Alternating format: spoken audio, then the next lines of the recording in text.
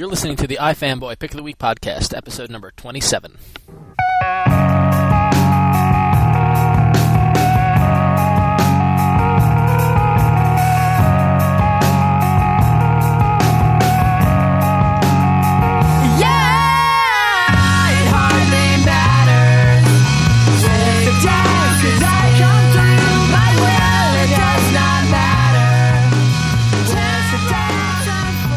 Hi, and welcome to the iFanboy Pick of the Week podcast, where we talk about comic books. iFanboy.com is a website that we here have started to talk about comics and things that are going on in comics, and every week we do a Pick of the Week where we'll read a bunch of books, and then one of us will write a review up of the best book we read that week, and then we come here and we chat about it on the podcast for your downloadable enjoyment. I am Josh. I'm here with Connor. Hello. There he is. And Ron, who had the Pick of the Week this week. Hey. Take it away. All right, cool. Well, first off, it's good to have you guys back here. You guys were in London, and you guys came back earlier than I thought you were. I thought I was going to be doing the solo this weekend, but so it's good to have you.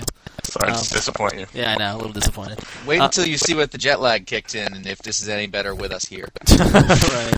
Anyway, So this week I only had like 5 or 6 books, and they were all of the Marvel persuasion. Apparently something's going on in DC, that some big thing's going on, but I don't know anything about that. So something about a year or something, I don't know. But so I only got 6 books in total, and it was one of those weeks where, I don't know if you guys run into this, but like when I look at the shipping list on Monday or Tuesday and plan my purchase, there's always 1 or 2 books that I just have a feeling are going to be, that's probably going to be my pick. You know, knowing what the previous issue was or what's coming, what storylines are coming up or whatever. So I kind of resigned myself to be prepared to pick either Annihilation Nova #1 or Wolverine Origins #1, because Nova is one of my favorite characters, and it's fantastic that he's in a book again, albeit a miniseries, but still, I'll take any rich writer that I can get. And Wolverine Origins #1, purely because of the genius of the Steve Dillon artwork. So in my head, as I tackled my stack of books, I was like, all right, it's probably going to be those, so let's just get through it and cut to the chase. And then Daredevil #84 happened. oh boy, did it! Oh boy, did it! And I wrote in my review that really what made this, as Josh types, really actually, I dropped something on my. Really, what made this book so kind of kick ass in my mind was the first 3 pages, the scene in the very beginning. Mm-hmm. And now, the thing is, unfortunately, we're going to have to, to really talk about this, I have to spoil it. So if you haven't read the book, stop listening or skip ahead 10 minutes or whatever. Yes. But in the first 3 pages of the book, it's a prisoner transfer into the prison where Daredevil and Kingpin and Owl and Hammerhead and all these other people are currently incarcerated in. And there's a lot of suspense building up in the first page as to who the prisoner is, and it's Bullseye. Which was cool, very cool. Which was very cool. And all dressed up like Hannibal Lecter. Exactly, and he didn't even say a word or do anything, and it wasn't even so much that it was like the potential of like, oh god, now Bullseye's here. Like what what else could happen? So that was pretty good, and then the meat of the book was Daredevil facing off with Hammerhead and the whole act that he puts up that he's just a blind man and he's incapable of doing anything, and people are just popping in the hospital in the prison nonstop because he's fighting injustice, trying to find Foggy's killers.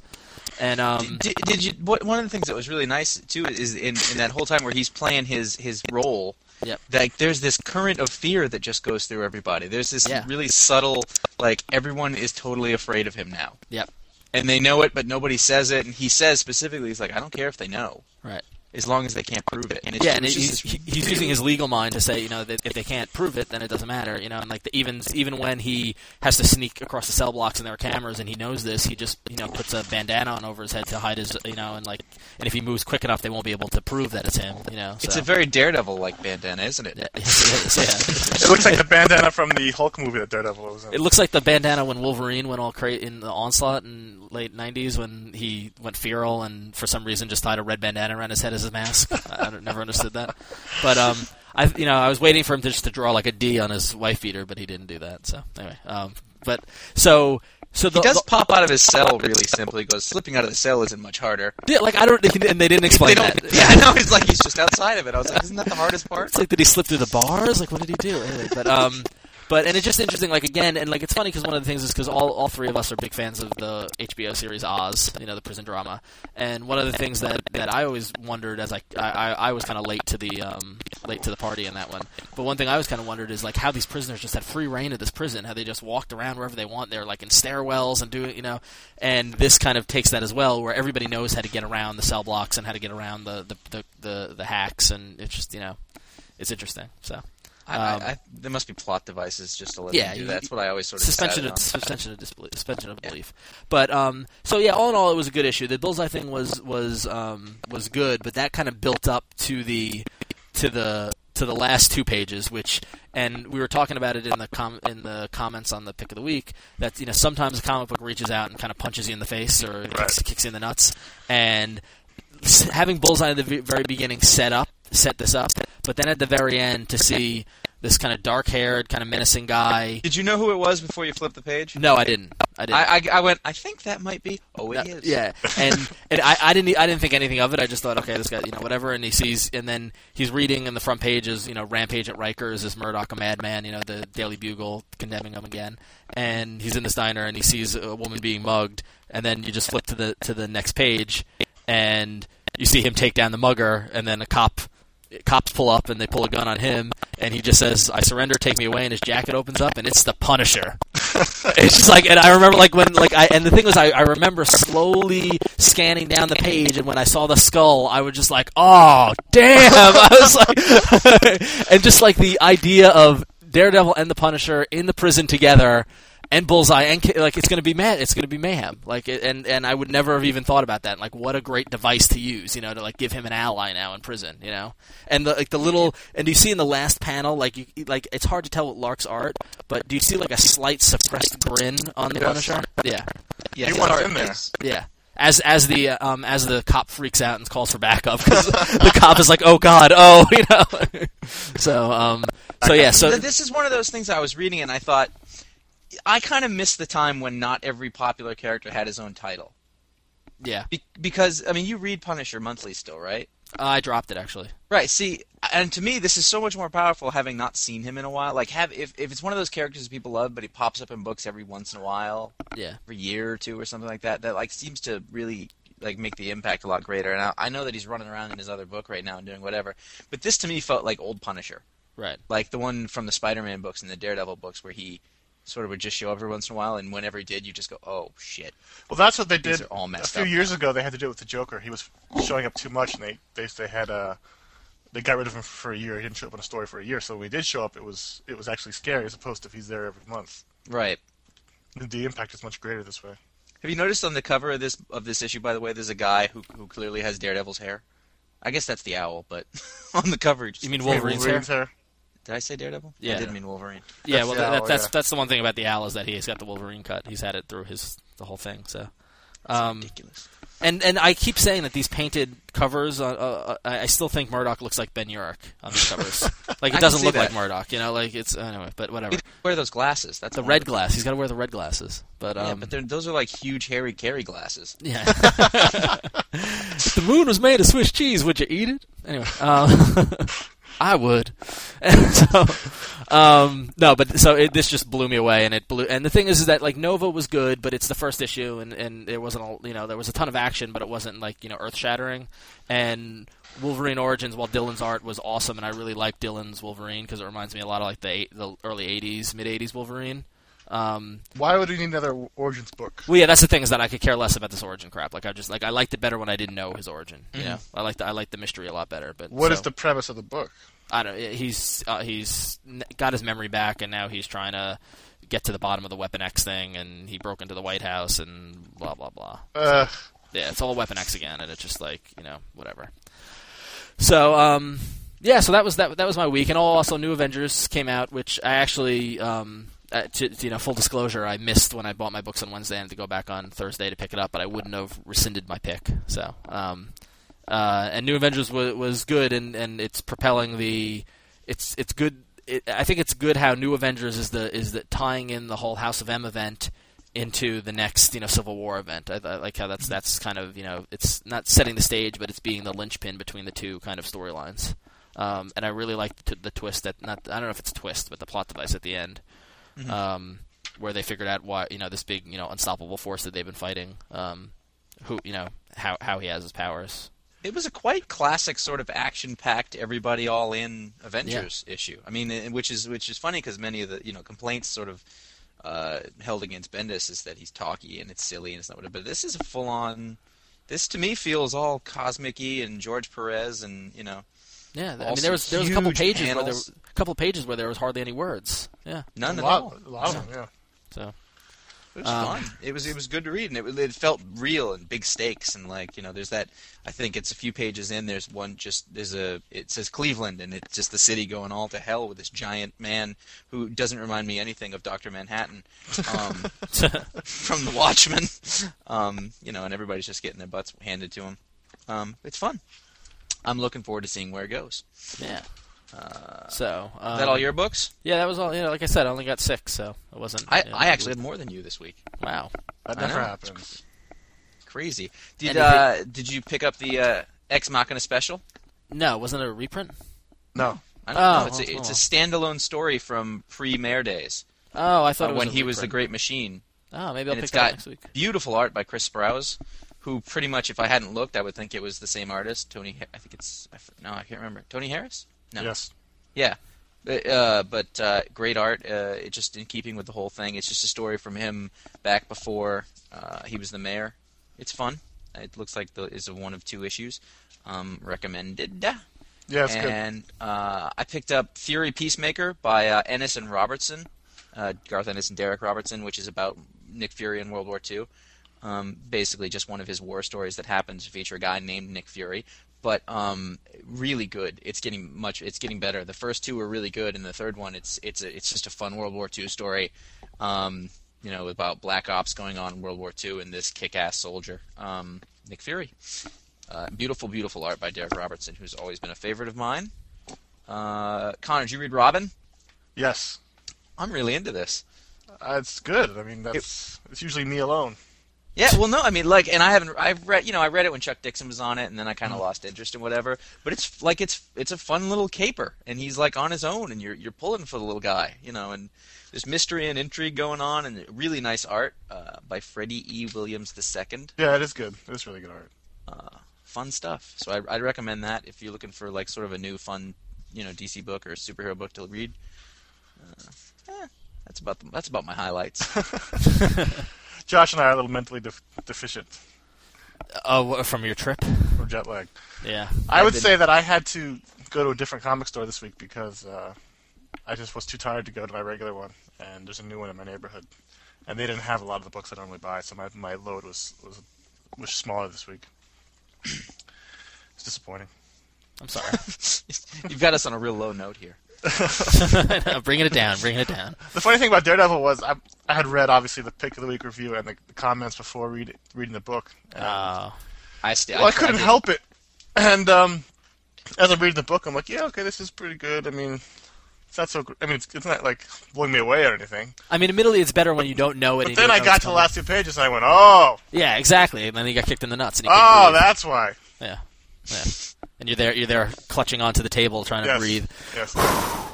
Just exhaling. Somebody on the website said something perfectly. How much more gasoline can Brubaker pour on before? Yeah, I know. That's the match, and it's a lot of gasoline at this point. Yeah, he's digging himself a pretty big hole. Yeah. I mean, he could. I mean, and I trust him implicitly, but at the end of it, he's going to have to really produce. He's built up the story, which is good, but now he's got to, the comic book people typically have had a problem with ending it. Right. They're really good at throwing stuff on the fire and then. So. Well, I think there's the wild card, which is barely mentioned in this issue, is that whoever this other Daredevil is. True. And so as much as because the thing is, you think about it, how can Matt Murdock ever go back to being Daredevil?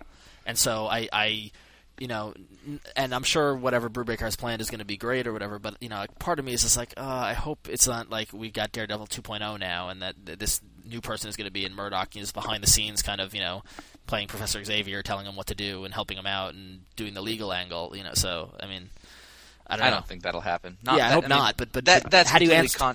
How would you answer the question? How can Murdock go back to being Daredevil? Well, like I don't see how we can make a resolution that what we want to see, So that's why I think I'm even more enthused. If by I were in charge, I would just do it. Like literally, like these were all great stories and it was fun, but at the end of the day, just get him back into the costume in Hell's Kitchen and sort of make it, start it over again. Not really retcon it, but just say, okay, that stuff all happened and it blew away over, and just sort of gloss over that.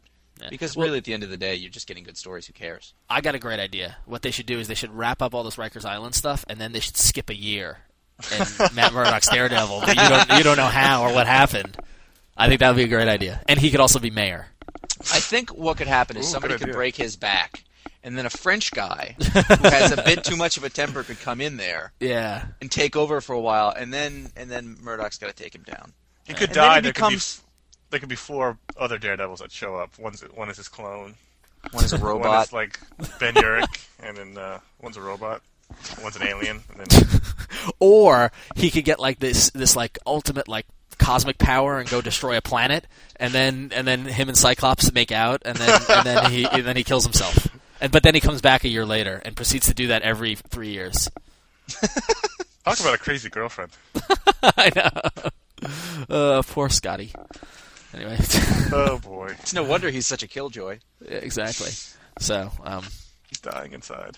Yeah, so that pretty much wraps up this week. But you guys were in London, so did you get to go to a comic book store or anything, or did you see comics at all? We managed to hit a couple. We went after one on purpose, and we ran across another one by accident. Somebody had mentioned on the site, because I managed to check in just for a couple of seconds here and there, and somebody had mentioned on the site to go by Forbidden Planet, which is the big famous comic shop in London. I believe there was one in New York. There is still one in New York. There is still, but but it's in New York, or? There used to be. I think there's only the one now. Is it any like it's not? No. No. It's not as comparable as the one in That's London. the one down by Union Square, right? Yes. Yeah, okay. All right, I'm trying to be nice. The one in London is huge. Don't try to be nice. It is. It's big and impressive, and it's it's 2 floors. You get in the upper part, and it's all sort of toys and statues and collectibles and things like that from pretty much anything. Yeah, and were the exchange rate not in such a way that everything cost me 3 times as much as it should have at home, I would have been hard pressed to not buy anything there. And then you go downstairs, and it's got a really nicely organized comic section. And then they've got books and DVDs and movies. It's like a full-on nerdgasm warehouse, pretty much. Yeah, it was overwhelming almost. But we were there on what was it? It was Tuesday? No, it wasn't. What day Wednesday. is today? Sunday. It was like it was not a New Comics Day. Maybe and well, is New Comics Day in England the same as New Comics Day here? I don't know. Yeah, I don't think so. Somebody tell us. I don't think that's possible. It might be overnight shipping, and I guess. Oh, really? Too much. Yeah. Yeah, you're right. Yeah.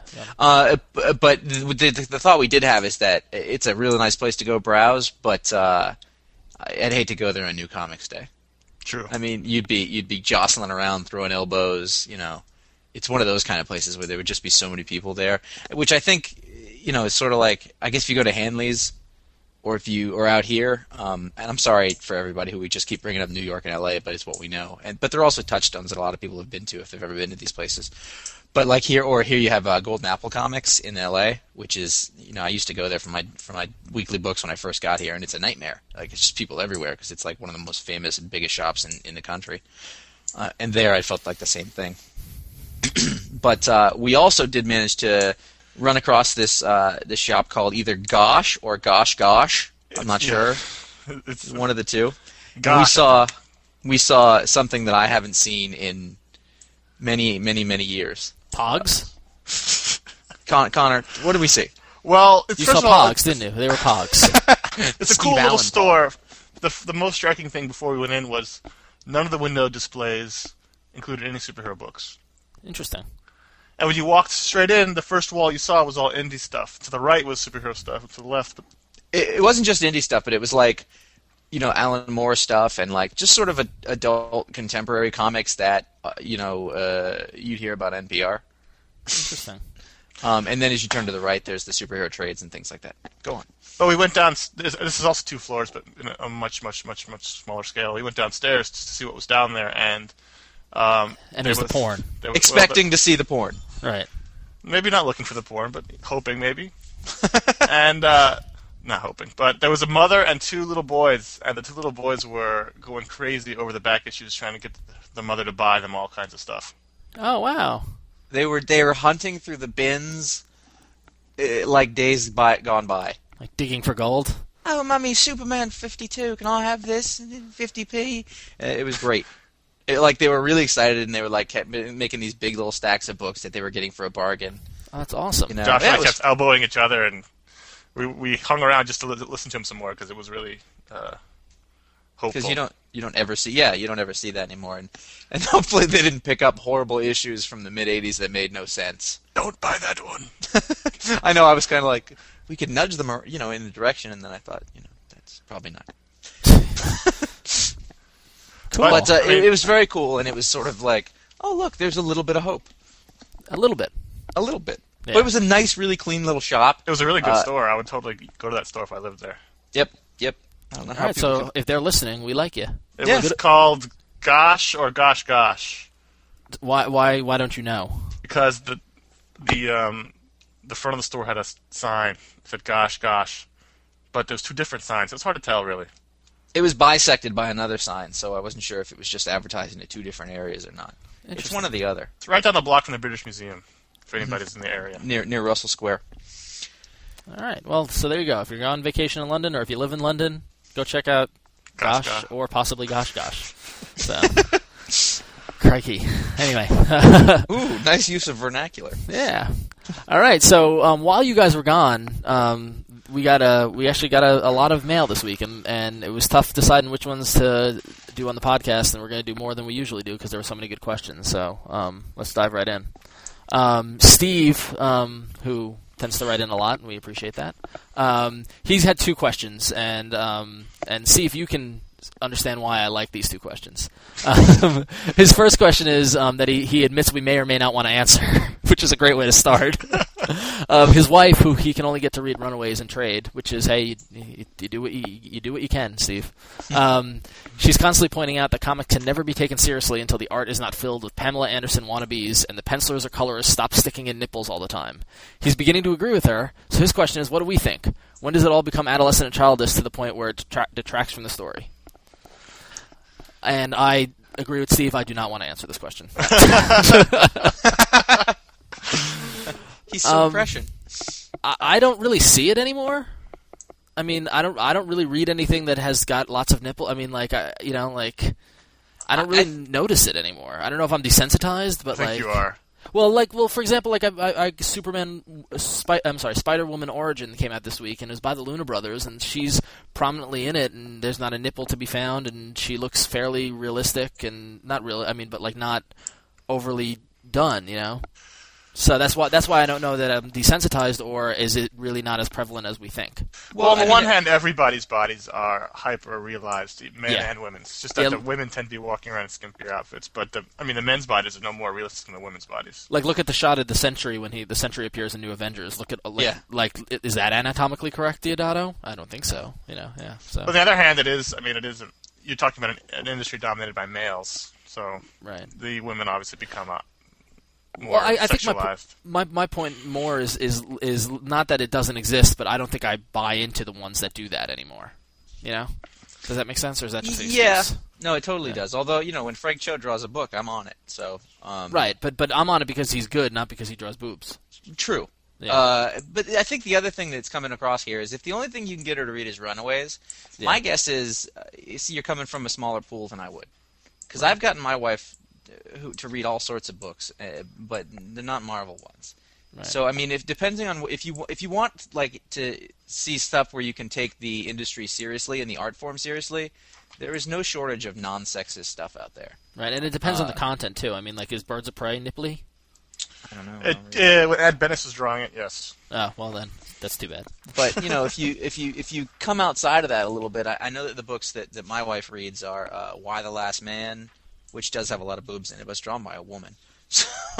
Right, and they're not overly voluptuous, and there are nipples when there need to be, and like that's. Yeah, I mean, it's just sort of nudity as it occurs. Well, we're crossing a line here, aren't we? Nah. Another book that she loves is nipple. Is Box Office Poison Vagina.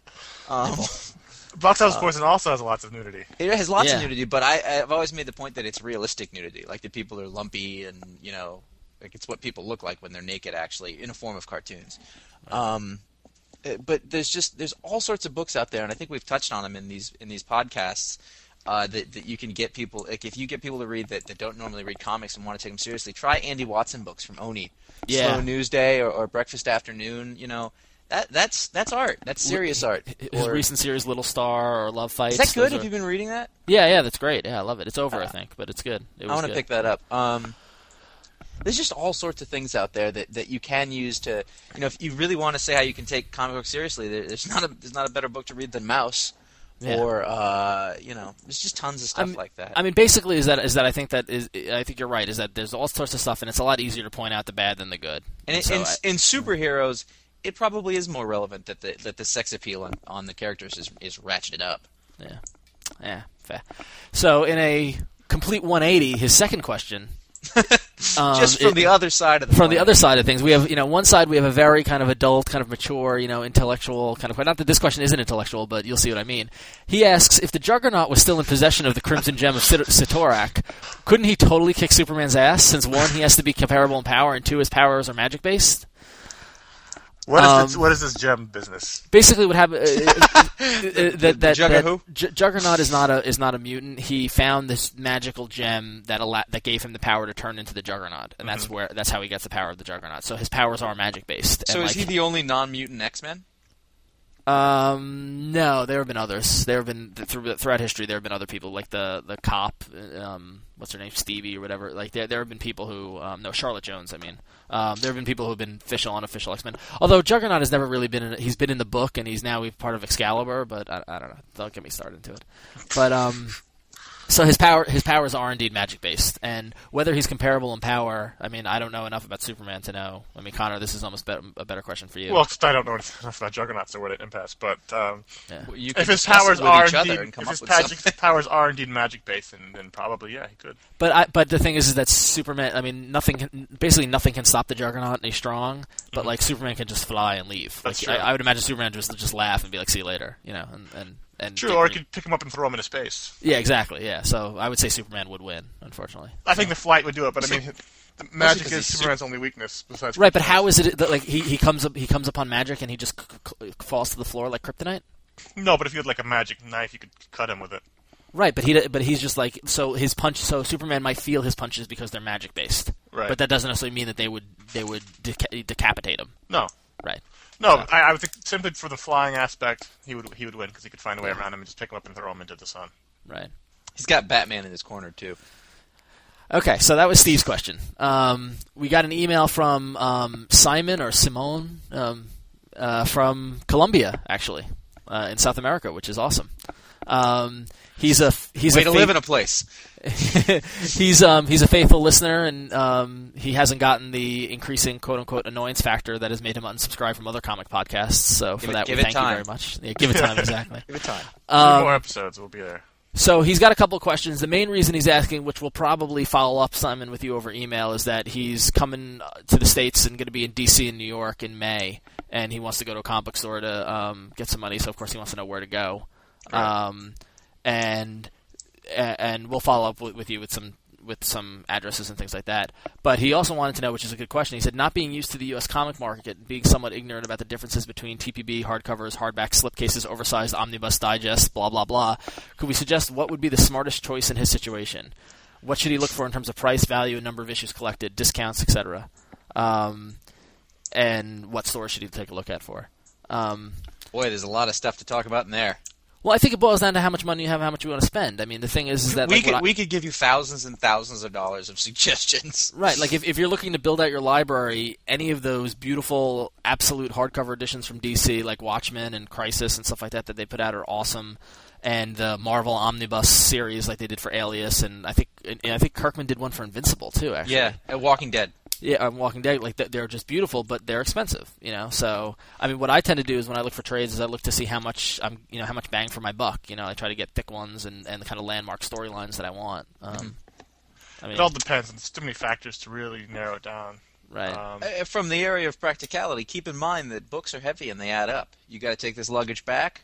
Yeah. Something you might want to think about. They might want to order them. And just literally, it's always fun to go into shops now, and I really hate to say this, but it's hard to beat ordering stuff from Amazon or wherever if you want to go for value and sort of convenience. And you find that if you go on, I think Connor and I were finding we were all in all these great shops overseas, but really, while it would have been fun to go shopping, it would have been way more expensive and a pain in the ass to bring everything back. Yeah. Yes. Well, I don't know. I just took the total fun out of your trip. Sorry. Yeah. Well, I don't know how many stores there are in Colombia, so it sounds like he's pretty prepared to get his stuff. That could be true. On a side note, I did pick up the Marvel Essentials Nova the Human Rocket, big thick black and white reprints from the 70s, and it's fantastic.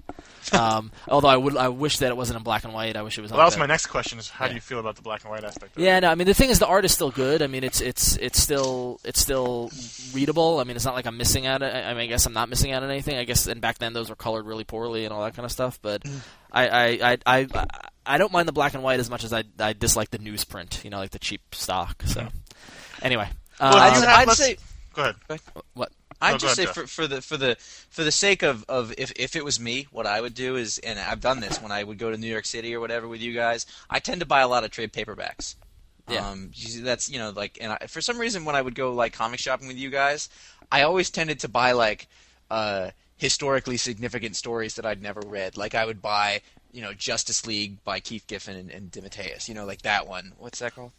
Justice League. It's just Justice League, right? I bought that, and I bought I ended up starting things I'd buy the first couple Preacher books, or just things like that. I go and when I go into other stores that had a bunch of stuff that my regular comic shops didn't normally stock, I would just sort of go nuts. And I buy trades when I have to fly because it's just to read on the plane. I mean, that's been my, I don't have a reason to buy a trade unless I need something to read on the plane. I want to read comics and I don't want to bring individual issues. So okay, I'll buy a trade. I've always been kind of like how you do, Josh. That I've always been meaning to get. Right. So, yeah. So I don't know. He has a couple other questions. He wants to know what's wrong with Word Balloon. Given the guy likes to suck up and say yes to everything, but he finds those interviews kind of informative. And I think he's referring to another podcast called Word Balloon, which I actually haven't listened to yet. I haven't either. I don't think we've said anything about Word Balloon. Which has come up in conversation a lot, and I'm going to check it out. But, I am too.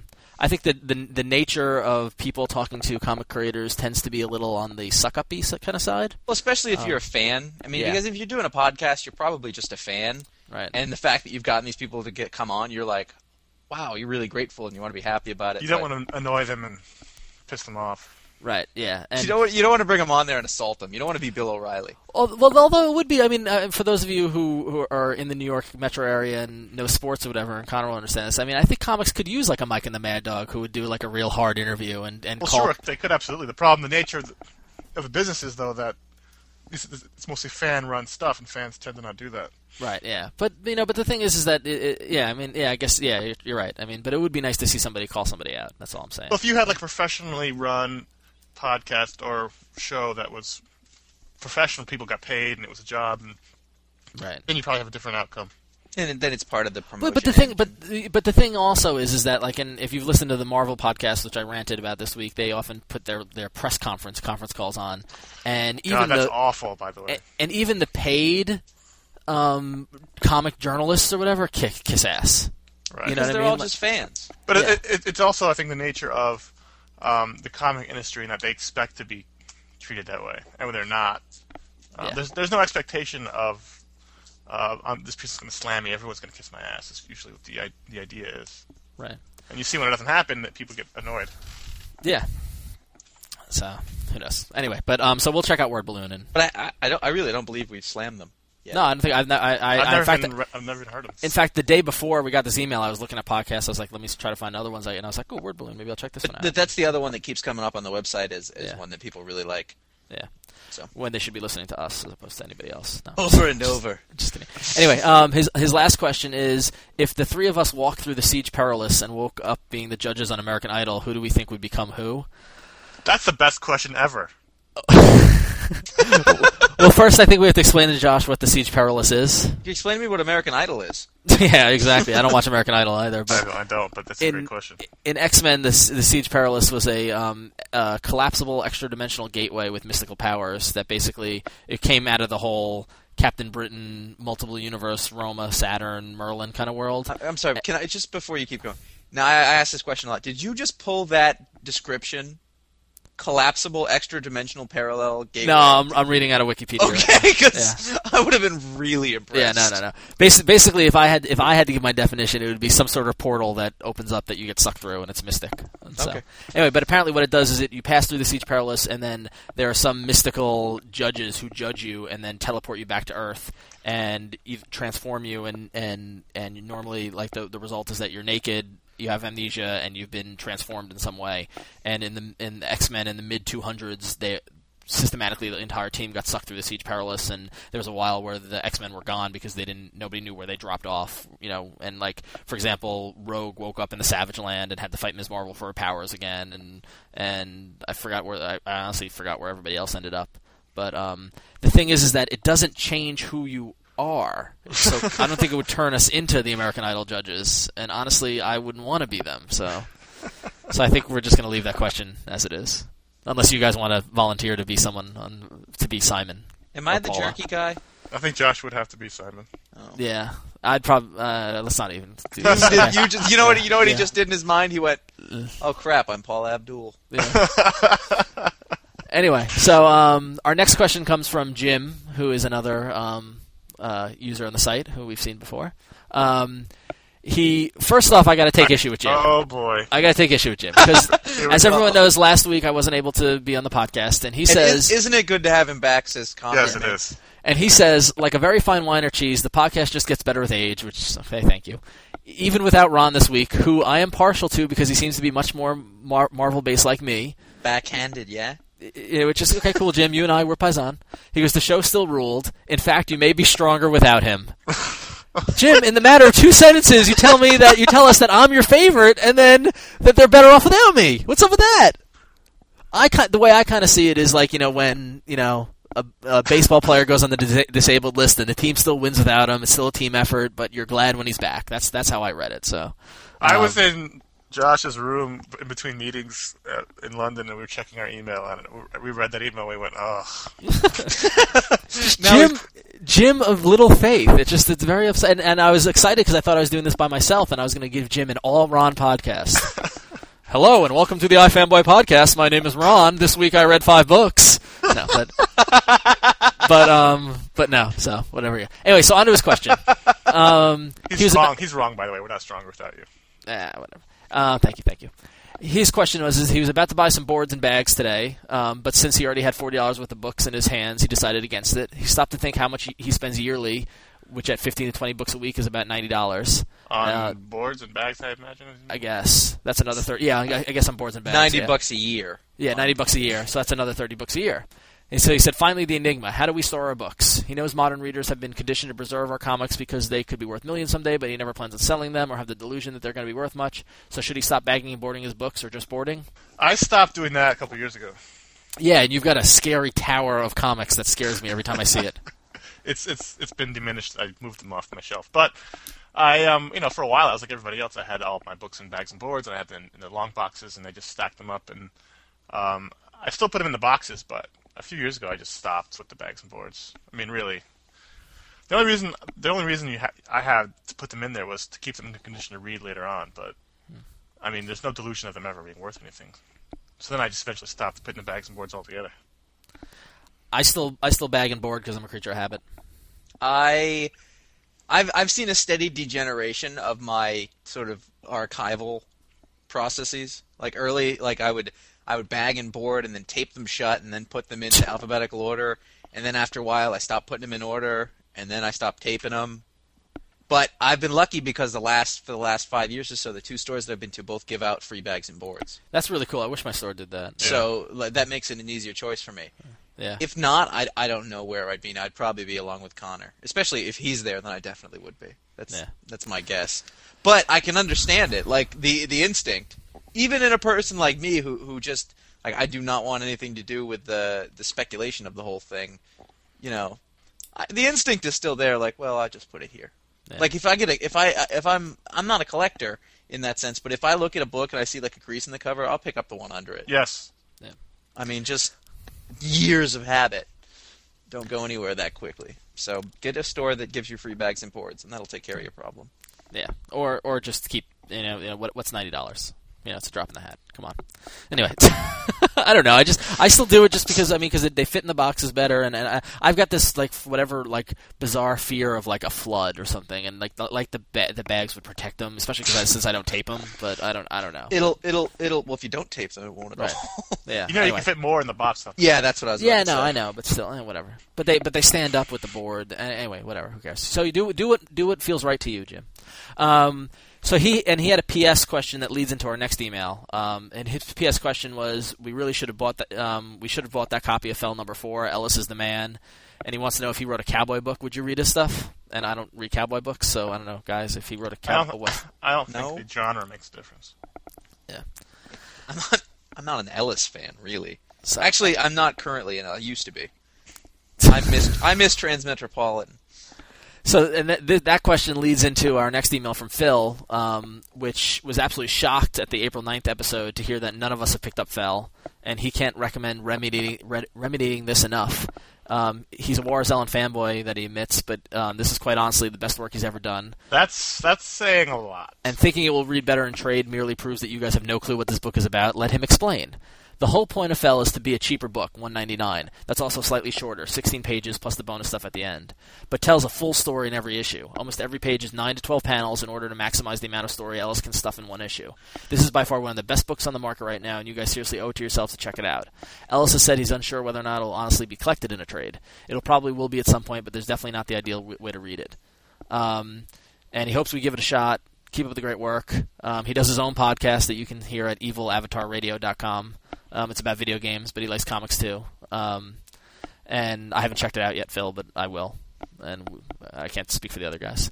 But the thing is that he makes a compelling argument, and they all have. I've never received so much vitriol as on a book. Right. I believe I was called a tool. Yes, you were. No, let's not revisit that. And no, but that because I spoke out of turn. I think I didn't have enough information on it. Typically, I haven't read a Warren Ellis book in a long time that I've liked a lot. That's my taste. It's not to say he's bad. It's not anything, but his stuff isn't really doing it for me anymore. And I was, like I said before, gigantic Transmetropolitan fan. And likewise, I loved The Authority back then. But I think after that, his style changed a little bit. I'll give this book a try. I will. I haven't seen it to pick it up or thought about it when I'm in the store. But listen, you guys have all said to buy it. I'll buy an issue. I'll give it a try, and then I'll give you my honest opinion. And over the past couple of weeks, as it keeps coming up, I've stopped and looked at it in the store, and I look at the cover and I flip through it, and I'll be honest with you, folks, I have no desire to read it. But considering the vitriol, maybe I'll try to read it in the store and see if I'm buy into it. I've never been a huge Ellis fan. I appreciate the work he did, but yeah. I just have a problem with buying books in the middle, even if they're not meant to be continuous. You also have a problem with being told what to do. I do. Yeah. I don't like being told what to do. Screw you guys. Anyway, so all right, we're running long, so let's get to the last question here.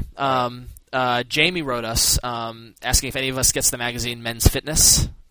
No. Which is just hysterical, so whatever. Anyway, actually, I think I've probably bought it once or twice. And I'm not surprised. Although, he says that the magazine does have a lot of sex talk in it, so even though he's still out of shape, it has its perks. No, I'm married. Anyway, but he's writing because they for some reason they did like a Clash of the Titans NCAA kind of type thing about who is the fittest superhero in the galaxy. That's dumb. And the headline was like before Wolverine and the Man of Steel duke it out at the box office in this summer's X-Men 3 and Superman Returns, we decided to put the comic book all-stars against each other to determine who's the fittest, most powerful made-up guy or gal on Earth. And they got Jim McLaughlin, the quote-unquote the world's preeminent expert on imaginary comic book fights, to preside over the hardcore slugfest.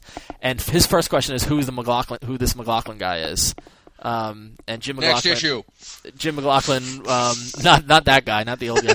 He worked for a long time at Wizard. He used to do the letters column at Wizard. He was one of the editors, and then recently he was the editor in chief at Top Cow. And I think he's moved on from there. And he also works a lot with that actor charity.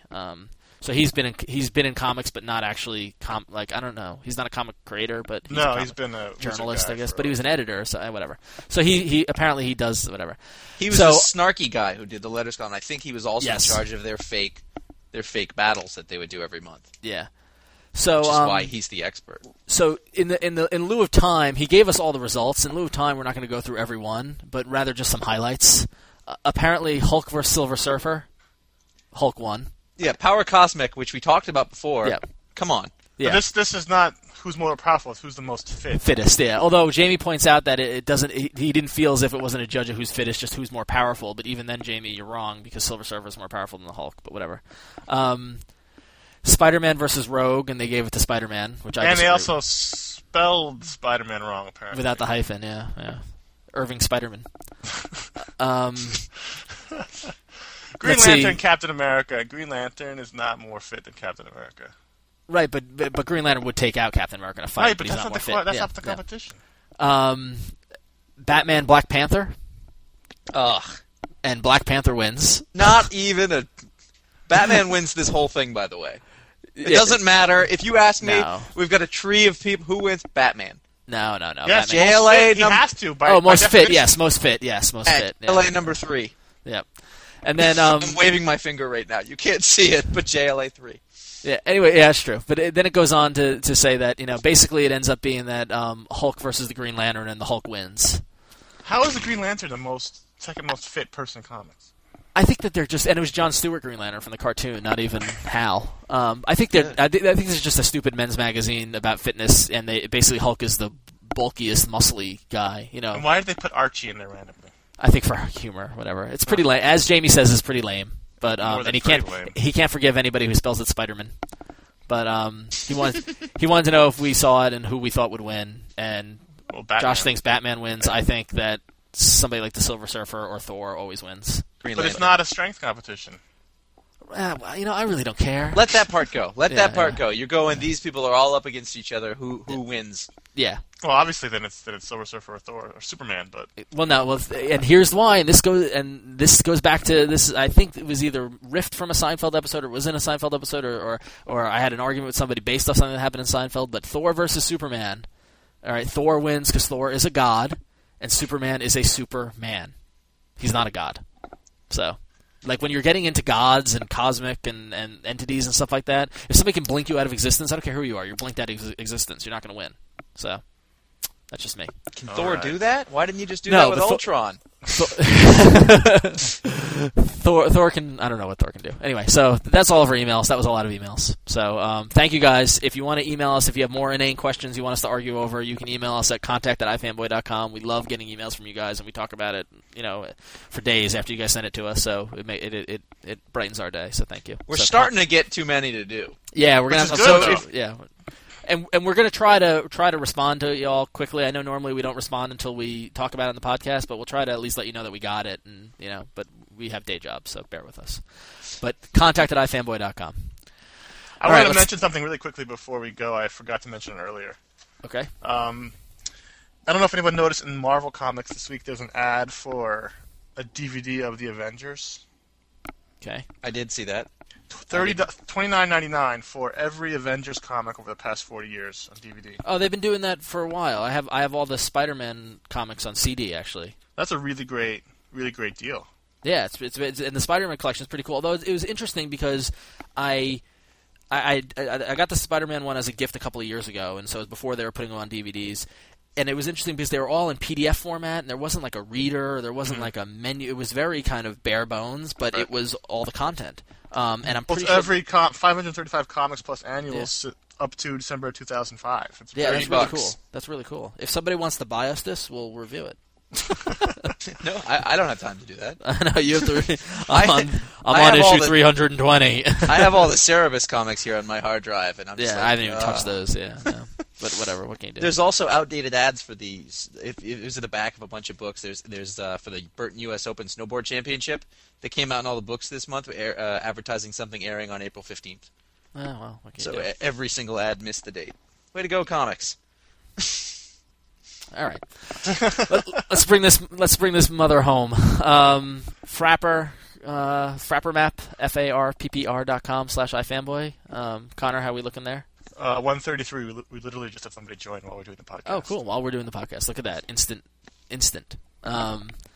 Since we did so many emails, we won't call out people on the Frapper Map, but you can go check it out, and there's a lot of people there. And we actually had a really slow week. There's only about 3 people that joined since last week. So. And have we hit the apex?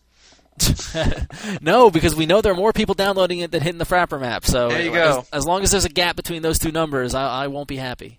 All right. But, so frapper.com/iFanboy, you can click the link on our site. Come to the site, ifanboy.com. There's, as usual, some great discussion, right, guys? Yes. Even though you left me alone all week to fend the users by myself. It went on its own, like an automaton of its own devices. It was pretty cool. Yes. So, all right. So, anything else that we're missing, or? Nah. No, I think we've talked enough. Yeah, I think we have too. My jaw hurts from all this yapping. So, all right. Well, have a great week, and be sure to come to the site. Tell us what you think. Tell us what you thought of Daredevil and the other comics this week, and we look forward to talking at you again next week. Thanks very much for listening. Bye-bye.